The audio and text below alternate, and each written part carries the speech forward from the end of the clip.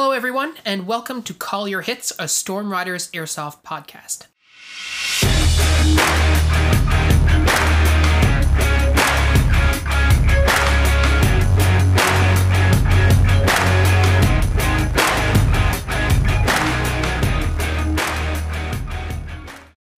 Thanks so much for joining us, everyone. For this episode, we're going to be trying a new format that's going to be a little bit like a Would You Rather. We're calling it This or That with Phil and Pat. I went for it because it rhymes. Yeah. So, in short, what this will be is that we will each take turns presenting different questions or situations to the other, and we're going to discuss through what our answers would be, what our preference would be in that particular situation. So, without further ado, we're going to jump right in, and I'm going to ask Pat a question. So the first question I have for you, Pat, is would you rather play a game with 300 BBs divided into 10 low-cap mags or all in one high-cap mag? Definitely low caps. Okay. This is sort of funny. We made up our questions opposite one another, and I know some of them are going to be similar. But yeah, no, I'm not a big fan of rattling when I move around. I'm already a pretty ungainly person, so like stealth is not my forte. But I'd rather not have the shaka. Also, winding mags drives me crazy. Yep, that's fair. But to be completely honest, more importantly, I like reloading my gun. Like I practice reloading because I want to be efficient at it. I use mid-caps because there's sort of a happy medium there with the relative accuracy and amount you want to shoot in most games of Airsoft that we play. But I enjoy the act of reloading my gun. I find it sort of pleasant from a tactile sense, which is, I guess, kind of weird to say, but like I do. Yeah. You know, and something about that like positive click of reloading mag makes you feel like a badass. That's true. Yeah, that's a good point. You know, so like there's that. I also know, you know, for my own play, like mostly I fire on semi-auto, which means that I'm going to get better mileage out of the 10, 30 round mags than many people might. Yeah, like myself, for instance. Well, you know, so like I'm firing on semi. I don't fire as many shots to hit a target because my rifle is quite well made. So I feel like I'm comfortable there as well. I've run low caps and I've run high caps, and your high cap mag, rewinding it requires in a lot of ways for me at this point more focus than simply reloading does. Yeah. Right. So I'm actually going to spend more time not focused on what's going on and really ostensibly not being able to shoot using a high cap than I will just reloading. And that's fair. And I mean, we do practice reloading a fair bit. We never practice winding high caps because I mean, we don't use them. Yeah. And, you know, I think you're totally right when you say like there's something fun about reloading a mag. Like I think we've talked about this before. You're playing Airsoft for fun and you're looking for those cool moments, right? And I don't think you're ever going to get a moment where you're like, oh man, I felt like a badass rewinding my high cap, right? For sure. And like, I feel like, you know, Airsoft is a place where, you know, if we're brave enough to admit it, like we come here partly to have our like, you know, our John Wick moments, right? Where we're like, yeah, I'm badass. Yeah. And if you think about it in like John Wick, a lot of the badass is like him doing cool, flashy reloads. Yeah, right? Or like just gunplay in general. You know, and like badass gunplay, right? And so, yeah, I guess part of it's definitely just I'm a nerd and I like the simulationist aspect of that reload, right? And you're totally right as well on the fact that some people call them tactical maracas, the high caps, I mean. The fact that they do make all that extra noise if you're trying to be sneaky, even not necessarily like crawling around, but just trying to be a little bit stealthier, it certainly can make a difference, right? I mean, I did carry a high cap when I ran the Mark 46. That's true, yeah, actually. That's you know, because the Mark 46 that we had, that's an ANK one, will actually feed from a standard M4 mag properly. And so just being able to be like, well, box mag's empty. Need BBs that way. Plus, if I remember correctly, the Mark 46 box mag was garbage too, right? Oh, man, yeah. Yeah. I mean, I know there were games where we just ran that gun on 80 round midcaps because it was just like, yeah, I mean, it's still doing the job. I have to feed it a lot more regularly than I'd like to, but that's way better than the box mag that we had for it. We did eventually get a nice one for it. That was much better, but yeah, no, definitely on the mid cap side for a whole bunch of reasons, evidently. Yeah, absolutely. So turnabout being fair play and all, the first question I came up with to ask you was also sort of a would you rather. Yeah, so I know you are not a high cap guy, but yeah, would you rather run a high cap mag, or would you rather be forced to slog uphill with my pack and yours? Yeah. I think I would take the packs, to be honest with you. I'm safe. This is how Pat gets in trouble. Yeah. No, I think I would take... I really, really dislike high caps for a lot of the reasons we just talked about. And to be honest with you, personally, I've always found that there's something fun with physically pushing myself to do things that are challenging. Earlier in the year, we did like a bit of an endurance race setup. And it was like an obstacle course with like crawling and some shooting and carrying heavy weights and stuff. And that was very difficult. And we pushed really hard. And overall, I think, you know, the course only took like only 4 minutes, but it was hard. Like by the end of it, you were tired. And even Chris, who on our team is, you know, extremely fit. This is a guy who does strongman competitions. Like he's a tough dude. He was still bushed by the end of it. For some reason, like in a weird way, that's fun, right? I believe most people don't ever really push themselves in any way, least of all physically, right? So being able to really push yourself and see like how much you can endure before you either mentally quit on something, which for me, to be honest, like I'm not some Jocko Willink Navy SEAL dude who will like push until he passes out. Like I will give up, but pushing that failure point for myself is fun, having that challenge. So yeah, I would definitely prefer to wear those 2 packs. However, I'm saying this as a bit of a caveat. Give me the 2 packs and bring the high cap and see how long I take before I change my mind. Yeah, it's and how long do you have to keep using the high cap, right? Yeah. One thing I will say about the high caps before we move on to a topic that isn't hating on them, for especially the newer players out there, they will feed well in the gun they come with usually, and that is a huge plus if you're like, oh, you know, I need to figure out what kind of mags I want, or I don't have enough money to buy mags. Like, we're not hating on new players. We're not hating on, you know, the experience of learning to play around the high cap and like having one, and or if you like them, you know, that's great. That's cool. You know, you do you. We just both find them not fun for ourselves. You know, I don't want to be raining on anyone's parade. No, for sure. Absolutely. Like we always say, you know, use whatever kit you want. Like we're not here to tell you what you should absolutely. be doing. It's our personal preference. And in terms of the, you know, pushing yourself thing, I definitely get that. Like there's a lot of pleasure to be had from, you know, like pushing yourself physically and being like, okay, you know, there was some adrenaline there and some me being tired now, but in a good way. Yeah, absolutely. But hopefully, you know, that's a thing that some of our audience has encountered before. Yeah, for sure. And, you know, if you get a chance to play at a game where you can sort of do a bit more of an impressionist or recreations sort of stuff we talked about with John, like where you can wear a lot of kit and see how exhausting that is and imagine yourself, you know, imagine for yourself, yeah, you know, real soldiers do this all the time. They carry 50 pounds, 60 pounds of kit and they have to do all this extra stuff. It's pretty tiring. And, but at the end of the day too, like you're doing it for fun and maybe you find yourself that actually, hey, you know what, I did a hard thing, and you pat yourself on the back and you move on. And like having that experience, you know, is absolutely worthwhile in and of itself. And you don't necessarily have to go, oh yeah, like I went out and I got my, you know, World War II kit exactly like John's crazy one, and then I humped around 50 pounds worth of extra gear for an entire day of airsoft to feel good about pushing yourself and playing airsoft. You know, one of the big things that we've found is that morale is super important to the game. And yeah, just bring a mindset of, no, I can go that, you know, extra 15 feet. That's not a problem. I can push myself out a little harder. I can play that last game and give it my all and then go collapse in the car. You can always push a little bit further than you think you can. And it feels good when you do.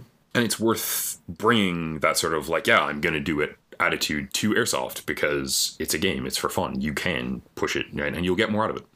This next question I have for you, no extra context. P90 or MP7? Oh, I hate you. I'm going to go with the P90. Okay. Now I guess I get to give context. Sure, you do whatever you want. Yeah, no. I still love my P90 that I used to own. Like, as we've talked about before, it's a completely ridiculous gun for me to own. But I mean, in very much the same sense, so is the MP7. Like, I could literally carry an MP7 as a sidearm and it would be like, yeah, it's fine.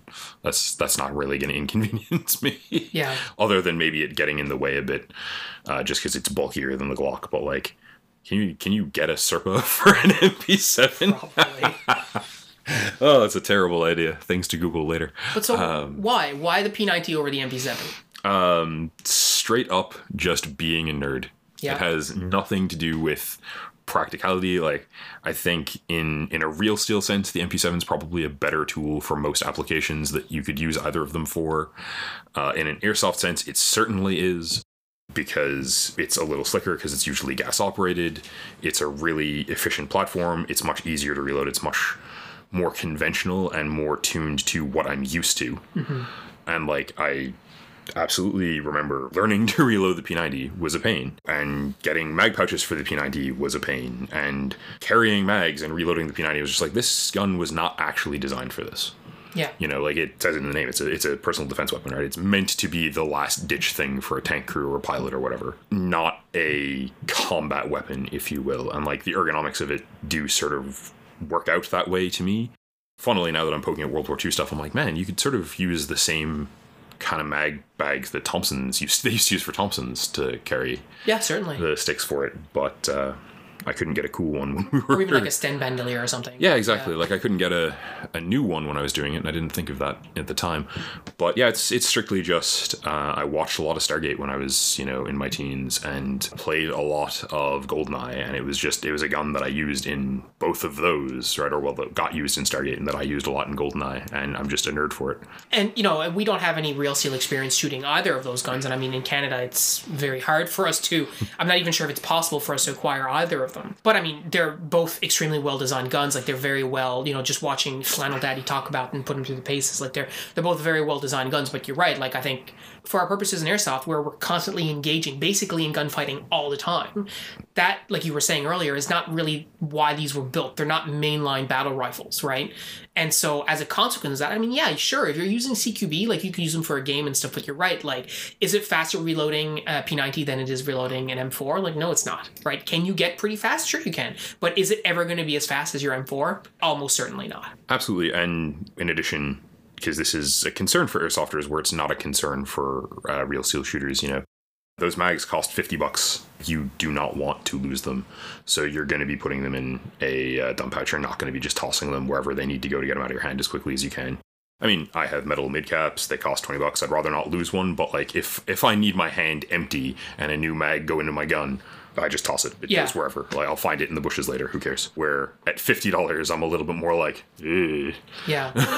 Or, I mean, if you have like an MP7 and it's a gas blowback, you're definitely not dumping your gas mags on the deck, right? Because they might break or whatever, right? Yeah, absolutely. Yeah. And I mean, but at least with the MP7, like, I'm still in that sort of like tight ergonomic form. Like I don't have to adjust nearly as much to fire and reload the MP7. Yeah, that's fair. So like I do think it's probably the better choice. To be honest, the primary reason that I haven't gone out and bought one of the gas ones at this point is just that I'm super happy with my Glock, and I don't have much motivation to switch to an SMG, despite the fact that like I said, I'm a big dude. I could do it. It'd be funny. I'd also actually, weirdly, I'd prefer an MP5K to the MP7 as well, and for almost exactly the same reason, just like action movies when we were kids, where it's just like that dude is one-handing that MP5 and I love it. There's a lot to be said about, how we pick and choose the stuff we want to do in airsoft based on what we sort of want to reenact and relive, right? And like you said, movies and stuff, like you saw something on, like, I mean, I really like the FAMAS. It was my first gun ever,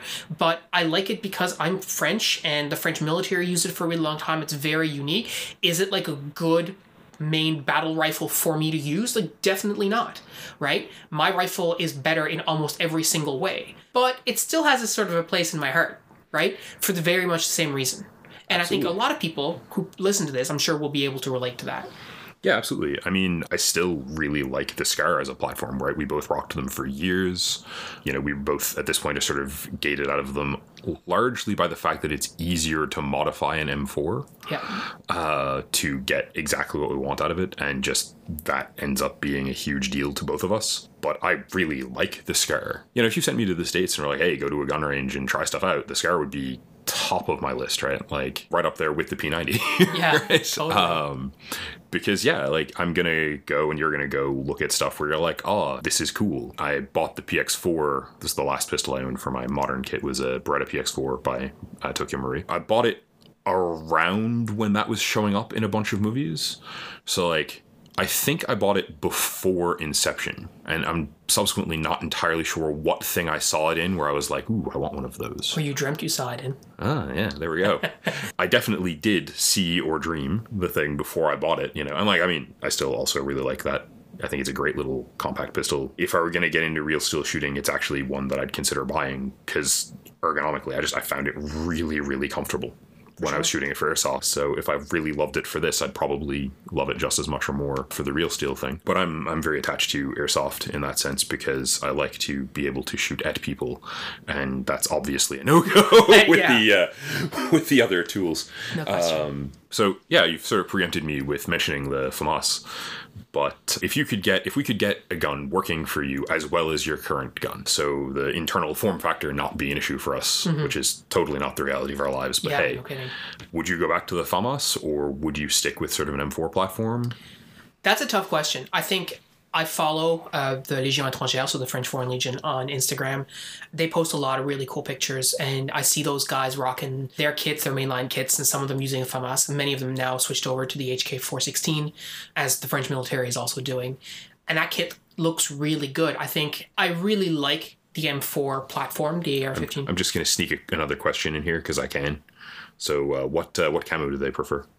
So they have the French military has two main camos. They have, I forget what the actual numbers are. I mean, our viewers or our listeners can certainly tell us what they're called, but they have a woodland, which is very similar to the American woodland, except it's a bit more on the lighter greens and the tans. And they have a desert version of that as well, right? But looking at them, if you didn't know anything about camouflage, you would say that they're basically the same as woodland. So very, very close. But yeah, their kits are really cool. I really like my M4 platform. I really like the AR-15 platform, just because that's the one I'm most familiar with. It's the one I've been using now the longest. It's the one that I've trained on the most. It's the one I shot real steel on. It's the one that I've shot airsoft on for, going on 13 years. All the drills, everything. So it's really hard to fall away from that. And so, I mean, I might get a 416, but that's a bit of a cop-out answer because in terms of airsoft, they're basically identical. And I mean, I really like the 416, I enjoy the changes visually, like I find it to be an aesthetically cool gun. So I can totally get that. I briefly owned, as you know, I'm not sure we've mentioned this in the podcast though, a M27 IAR. I built it to be identical to my current rifle in pretty much every way. It was fantastic. I then realized that I'd built two of the same rifle and kept the lighter one because that was easier. Yeah. But I still really like it. Yeah. So, I mean, to answer your question specifically, I think for the fun of it, I would definitely have to go with the FAMAS just because it's such a cool weapon, especially when you start slapping on like a lot of the accessories that you see, like the Legionnaires rocking on the field, like with their different optics and lights and lasers and stuff.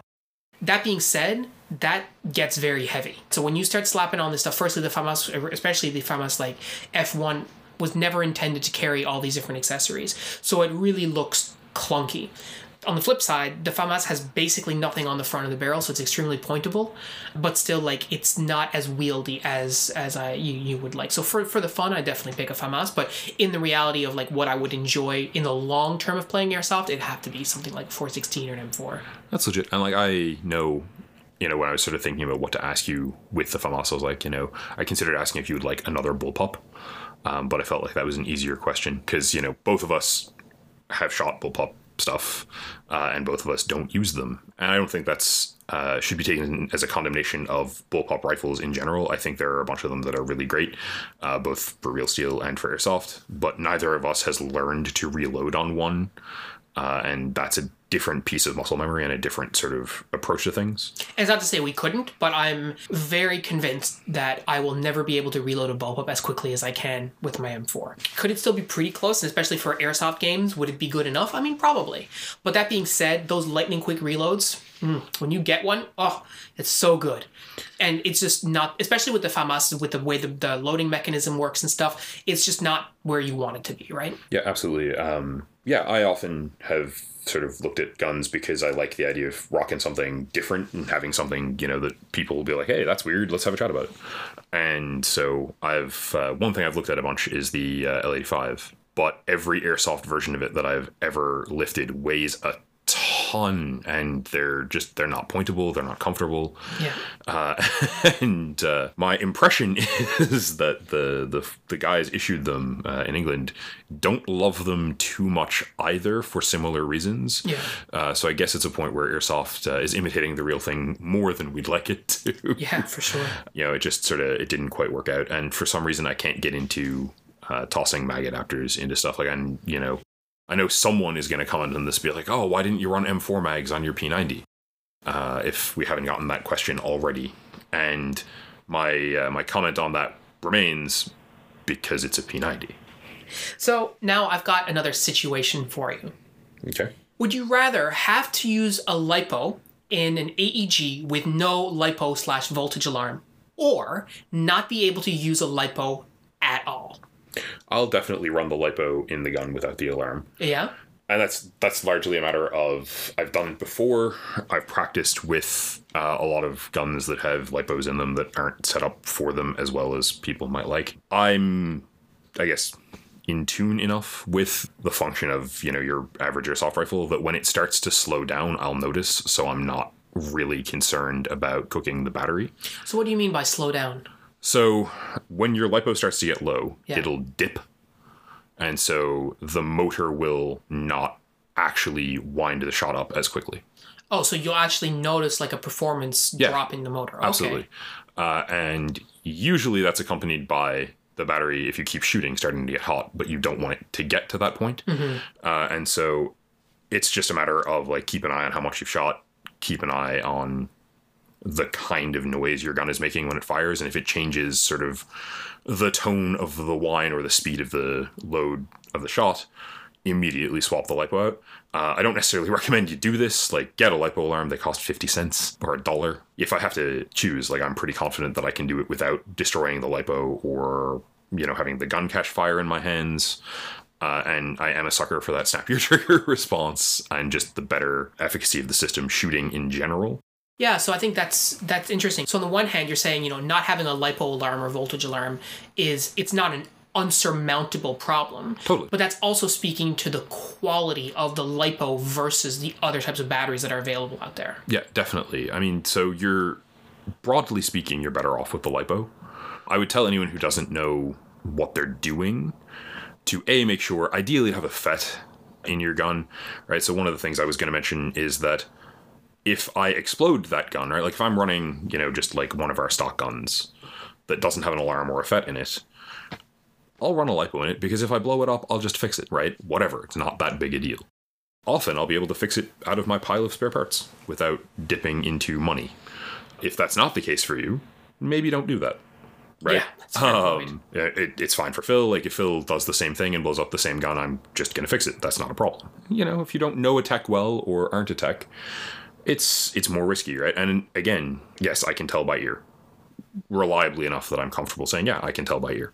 Mm-hmm. That doesn't mean that the aspects of running a LiPo without an alarm or a FET that cause wear and tear on your gun aren't there. It just means that I'm not going to have a LiPo light on fire next to my face inside a buffer tube. Yeah, that's fair.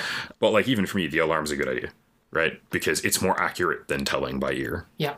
And they're plug and play usually. You can literally just buy ones that connect into your Dean's connector and then have a Dean's connector on them. Yeah. So it is foolish not to have one. Yeah, especially considering the fact that if your LiPo goes low voltage enough, it might not catch fire, but you might not be able to charge it again. Like, it might just be dead, yep. Right? So suddenly, because you don't have this piece of kit, you let it get too far away from you, and then you can't charge the battery anymore, and you're done. And that's best case scenario, really. Totally, and like, you don't want to cook a $40 piece of gear, right? Yeah, exactly. Especially not when the solution is a very cheap piece of kit that you can install very easily for most people, right? Yeah, exactly. And I mean, if you're the person who is going, whatever I can manage, then, and I've been that person, you'll probably end up doing the same thing I did, which is you'll be dumb once and then you'll put one in. The first mistake can cost you $41. Yeah. So I guess back to me for questions. Would you rather have a gun with a really complicated wiring harness engineered to sort of like create exactly the electrical system you want in your gun, or a much less complicated electrical harness now that you know more about teching? I'm being a jerk. Yeah, no, this is a really good question, because I think just in our history, I think we've created guns for us, that had very complicated electrical systems in them. Definitely. I think back to the Scar L with the old Trigger Master MOSFET, which is no longer made now because it was just drop-ins are way easier. Man, and like it was a great FET. But it had like wires all over the place, right? And so I compare it to what we have now with the Spectre, and I mean, I understand that the Spectre is like best-in-class MOSFET, so fair enough. It is very straightforward. But it's fair to note, when we got them, the Trigger Masters were basically the best thing you could buy. Yeah. Right? And for those of you who haven't used one, right, they're about the size of a AA battery. They're 2 wires from the trigger contact, 2 wires from the motor, 2 wires to the battery, goes in your stock. Pretty similar to the gate MOSFETs that go in your stock now, except a little less refined and a little chunkier. Yeah. So to answer the question, I think for me, one thing that I've learned, especially doing more teching with you over the last several months, I want a system that has fewer points of failure. Because at the end of the day, I'm going to do something stupid and my gun will break. Or, and this is, I think, very important for everybody to be aware of, I will do nothing stupid and my gun will break anyway. And that's airsoft, right? Like we're using, and I've said this before, but I'll say it again. We are using small, complicated air compressors that were redesigned so they'd fit into a specific shape and a specific space, with a minimum of re-engineering effort and a minimum of failures, not no failures. Yeah. So you can create very complicated systems that do exactly what you want them to do and serve a specific purpose, especially if you're using, like we were saying before with the Scar, it involved a lot of drilling and running wires to places that wires weren't really supposed to run and all this kind of stuff. That's all fine and dandy. And you can create that and it will work. Absolutely. I mean, like, I still have one of the Scar wiring harnesses out back just because we never threw away the parts. But the second that you have a problem with it, it becomes a lot more complicated to diagnose the problem because there are that many more points of failure. I know recently we were having a problem with the air seal on my gun where it was double feeding and then it went from shooting its normal velocity level, like 1.38, 1.39 joules, to 0.8. And we didn't understand why. And there's so many parts that are involved there that we had to basically figure out what the actual culprits could be and then narrow it down piece by piece until we found out what the culprit was. And it wasn't a simple fix. Like it took a while. Yeah, it wasn't, your easiest, that'll, take 6 seconds kind of change, unfortunately. We did fix it, though. We did, yeah. When you include the wiring, though, then it becomes a whole other situation because, again, with the points of failure with an electrical fault, it could be any of the wires that are running in your gearbox. So you could have, like a short anywhere. It could be a problem with your battery. It could be a problem with your motor. It could, there's so many different things that are at play. So the simpler the system, I think, the better. And a lot of these, like this or that questions, I don't necessarily think there's a right or wrong answer, but in this case, I definitely think there is. In any situation where you have a choice between something complicated and something simple, you generally should choose the simple thing. I generally agree, yeah. Just to give a little bit of background here, probably the funniest thing to come out of Phil, for me, to come out of Phil doing tech work, is the point at which he looked at me and went, so how many times have I asked you if you could do something? And instead of being a sensible human being and telling me, yes, but that will take 20 hours, you just said yes. Yeah. And that's definitely a character fault of mine. Like, I'm not trying to harsh on Phil here. That's entirely my bad. But it is funny to think about, like, I learned a lot of electrical stuff, I'm still very much a basic kind of electrical guy, but I learned a lot of how to solder and a lot of how to, wire stuff up, figuring out ways to wire mostly Scars so that the buttstock would fold back with much more rudimentary, larger MOSFETs than what we currently have available. And that change has definitely been kind of fun to see, like the change in technology from, I'm going to install this Trigger Master and like program it with trigger pulls to, I'm going to drop in this beautiful FET and then I'm going to put the gun together and then I'm going to program it using my phone, is like, this is... Yeah. We like the curve. Technology is great. Yeah, and there definitely are still MOSFETs out there that use trigger pulls. I know that I think BTC even makes one that's like a basic that doesn't have the Bluetooth. Yep. But if you have the opportunity to get a Bluetooth-enabled MOSFET, it makes a world of a difference when it comes to programming. It makes it so easy to test stuff. It makes it so easy to test electrical in your gun. But, it's not critical. Mm-hmm. All right, I got another one for you. Would you rather take the field with no boots or no knee pads? Oh, God. So this is brutal because he knows, and I think we've mentioned to you guys, but I have the knees of like a dead 95-year-old. Yeah. It's taken me like 20 years to finally get my doctor to actually get me on the road to getting my knees squared away, which is pretty bad for someone who's 36. But there you go. But yeah, no, I'll lose the knee pads and take the boots every time. Yeah? Yeah, if I have to take a knee and it hurts versus just my feet being wrecked all day, yeah, give me the boots. So what are the boots providing for you that the knee pads, that you're willing to ditch knee pads for? Well, they're providing me a place to store the fancy ass padding that I've got for my boots that now helps with the bad knee. Okay. And that's definitely got a lot of utility to it. And like if it comes down to like, oh yeah, taking a knee is really uncomfortable, well, that's a lot more livable than breaking my ankle. Yeah. Right. I think good boots are probably the second most important thing to own if you're playing Airsoft, right after good iPro. Yeah. You can go out on the field in a pair of sneakers and be okay most of the time. I don't recommend it, but I don't think you'll break your ankle 1 or even 8 times out of 8, right? But we've seen it. But yeah, no, we absolutely have. And, the good boots won't even necessarily protect you from hurting yourself. One of our teammates did at one point fracture his leg really badly, and he was wearing good hikers. It's just, a mixture of bad luck and a little bit of errant stupidity. Yeah. I like having my feet function at the end of the day. And yeah, like you can do a lot more with a bad airsoft gun than you can with being uncomfortable and not happy moving around and being cold and just, for want of a better way to put it, feeling shitty. Yeah. We talked about that in a previous episode too. Like, if you're not in a good place because your feet hurt, like, you're not as effective as you could be. And fundamentally, you're just not having fun. Yeah, absolutely. Right? I'm a tall guy. I don't like falling. I have further to fall. Wear boots. Get boots with a good aggressive tread, with a good grip. Get boots that give you good ankle support, that are comfortable. I'll go without any part of my kit other than the goggles if I can keep the boots. Because part of it's, the places where we play are often muddy and slick and kind of gross. And like your sneakers, A, will be full of mud, so they're not going to be super comfortable after that happens. Yeah. But B, they're not going to be able to grip, right? They're designed for gripping a gym floor. Yeah, that's right. Totally. Now, before we move on, remember, life is not a this or that, so you can also have knee pads, and you definitely should. If you can swing it, they do make a big difference. But if you had to pick one or the other, we've said it in our beginner video, one of the very first videos we ever made. Good boots, just critical piece of kit. They don't have to be military boots. Like, you can get really good hiking boots that provide you with that same support. In point of fact, get hiking boots. Combats are usually not made by the highest bidder. Right? For sure. And if you talk to a lot of soldiers, they'll tell you that insofar as their unit will allow them, they will use civilian hikers rather than use military boots because they are better make, more comfortable, and so on. So keep that in mind.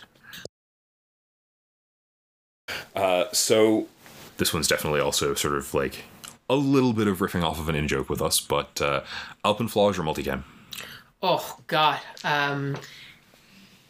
So, for those of you who don't know what Alpenflage is a Swiss camo from like the 60s and 70s. It's red. It's also called pizza turn. It looks like you were painting a house red with overalls on, like paint got everywhere, and it's just this horribly a complete mess of a camouflage pattern. That being said, Alpenflage is really unique, which is why myself and Johnny picked it up. On the flip side, everyone wears multicam. The US military uses multicam. The British have their MTP or whatever it's called, and it's basically multicam too. We used multicam on the team for many years before we switched to Woodland. And funnily, if memory serves, to speak to something you were talking about earlier, we switched off of multicam because everyone was using it. And like when we started using it, it was fairly rare here. And that helped both with our feeling of sort of being Gucci and team coherent.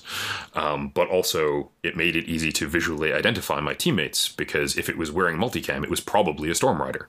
Yeah. And also there was a period of time where nobody had really seen it here. So that also meant that it gave you a tactical advantage, because especially like in the fall when we started using it, we would just disappear in the brambles and stuff because people didn't really know what they were looking for. And it was, at that time, it was effective. I don't think there's any situation in the Newfoundland environment that we play in, or any environment that we could conceivably travel to play, where Alpenflage would be effective. I would also say there's probably no place where Alpenflage is effective, probably period.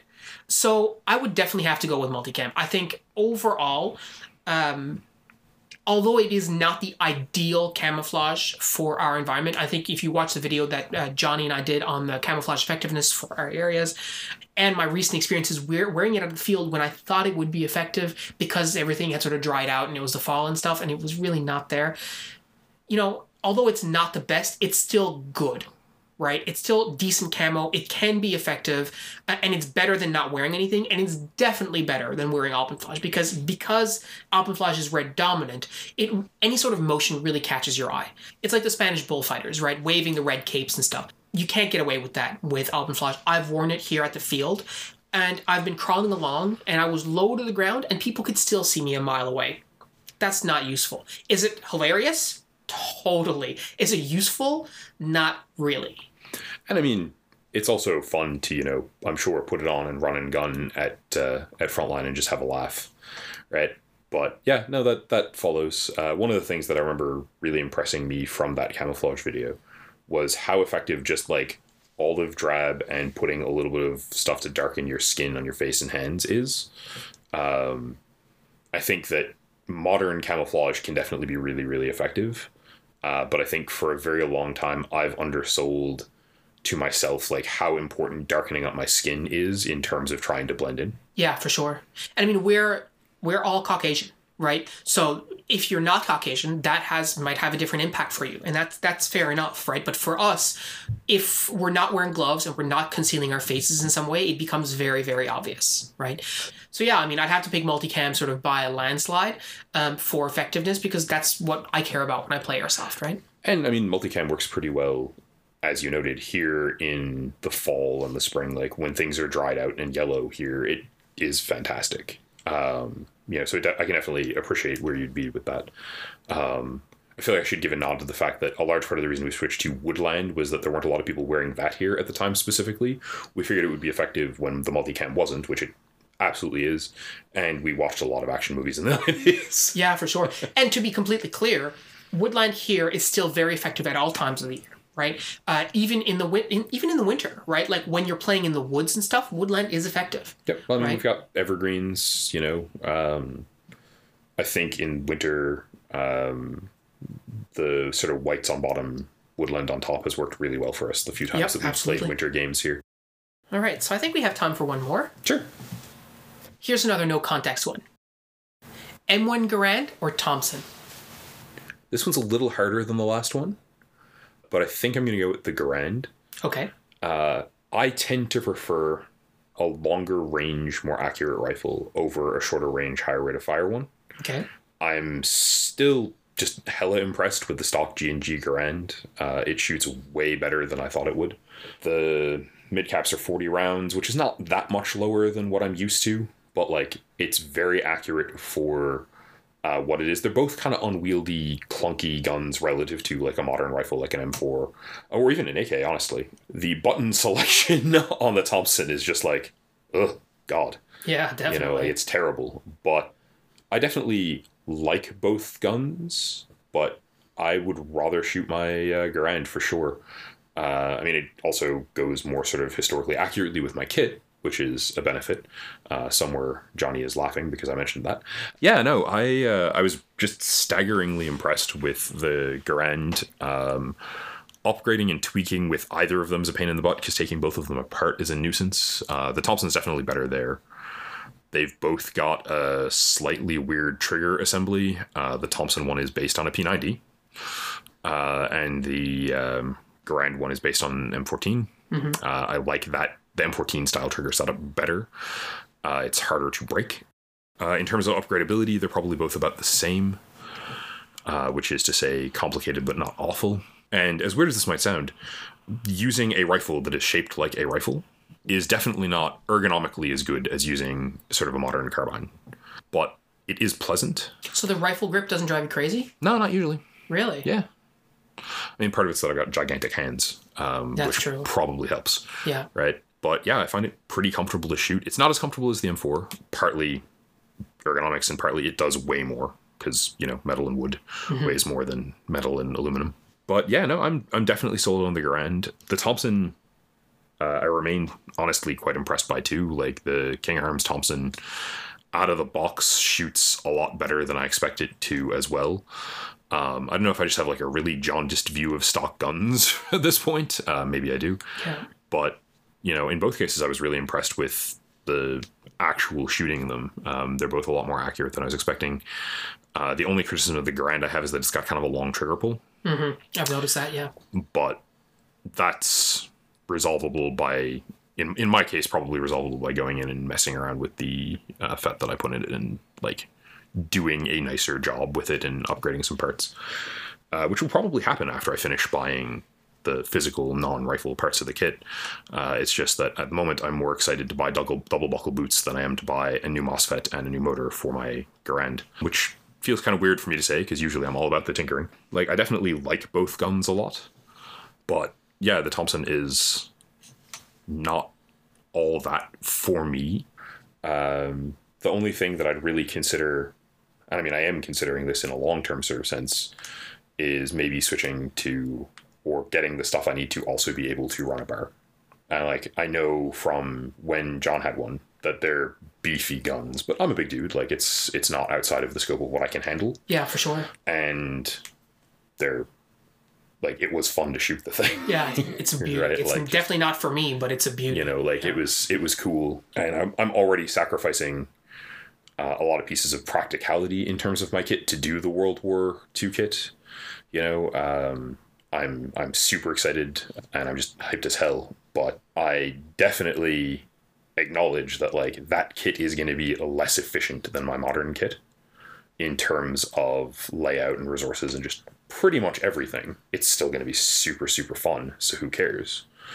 But you'll also definitely see photos of me wearing my my modern hiking boots with it, because there's just no way the historical ones are actually going to be more comfortable. Yeah, no question. Right? Will I absolutely get the historical combats? Absolutely. Will I wear them for some games? Totally. I want to get that sort of, man, how much did this actually suck kind of vibe that John talks about, right? But it is the sort of thing where realistically, especially if we're playing at Frontline where, there's a curated field in the safe zone, I will probably bring both pairs of boots and switch at some point in the day to the more comfortable ones just so that I'm more comfortable. Yeah, absolutely. All right, Pat, so you get the privilege to ask me the last question of the day. Oh, man. All right, so this is going to be a team referential one because it's going to be fun. So if you have to choose between the Pat Mule humping your stuff up the hill for you, yep, or kicking in a door with Chris. Oh, my God. Yeah, I think I'd have to... I think I'd have to go, well, I mean, it's not literally, but figuratively kicking in a door with Chris. Because, I mean, firstly, it's airsoft. Nobody should be kicking in any doors, literally. Absolutely. Right? That's very good, because you don't know what's on the other side. So that's very important to know. Right? I'm not actually trying to hurt anybody. So that being said, so when I take that statement figuratively, I think you mean just basically just hammering on the field with Chris. And I would definitely take that. I think Chris is one of those players who we talk about in one of the previous podcast episodes and one of our upcoming videos, if it's not already out yet, that they're great to play with because they make everyone around them better. Absolutely. Right? Chris is the kind of guy who, when I'm playing with Chris, motivates me to be better. It motivates me to do things the right way. It motivates me to actually switch shoulders rather than just being lazy and not doing it, right? He motivates me to push to the next piece of cover when sometimes I might not want to. Or he asks me, it's like, hey, Phil, do this. And I don't even think about it. I just go ahead and do it. And that's a really, really cool dynamic because I find that you can be very disciplined with yourself and you can be like, all right, I need to shoot, move, and communicate all the time. I need to shoot, I need to get offline, I need to move. You can do that pretty well, but at some point your discipline will eventually wane, right?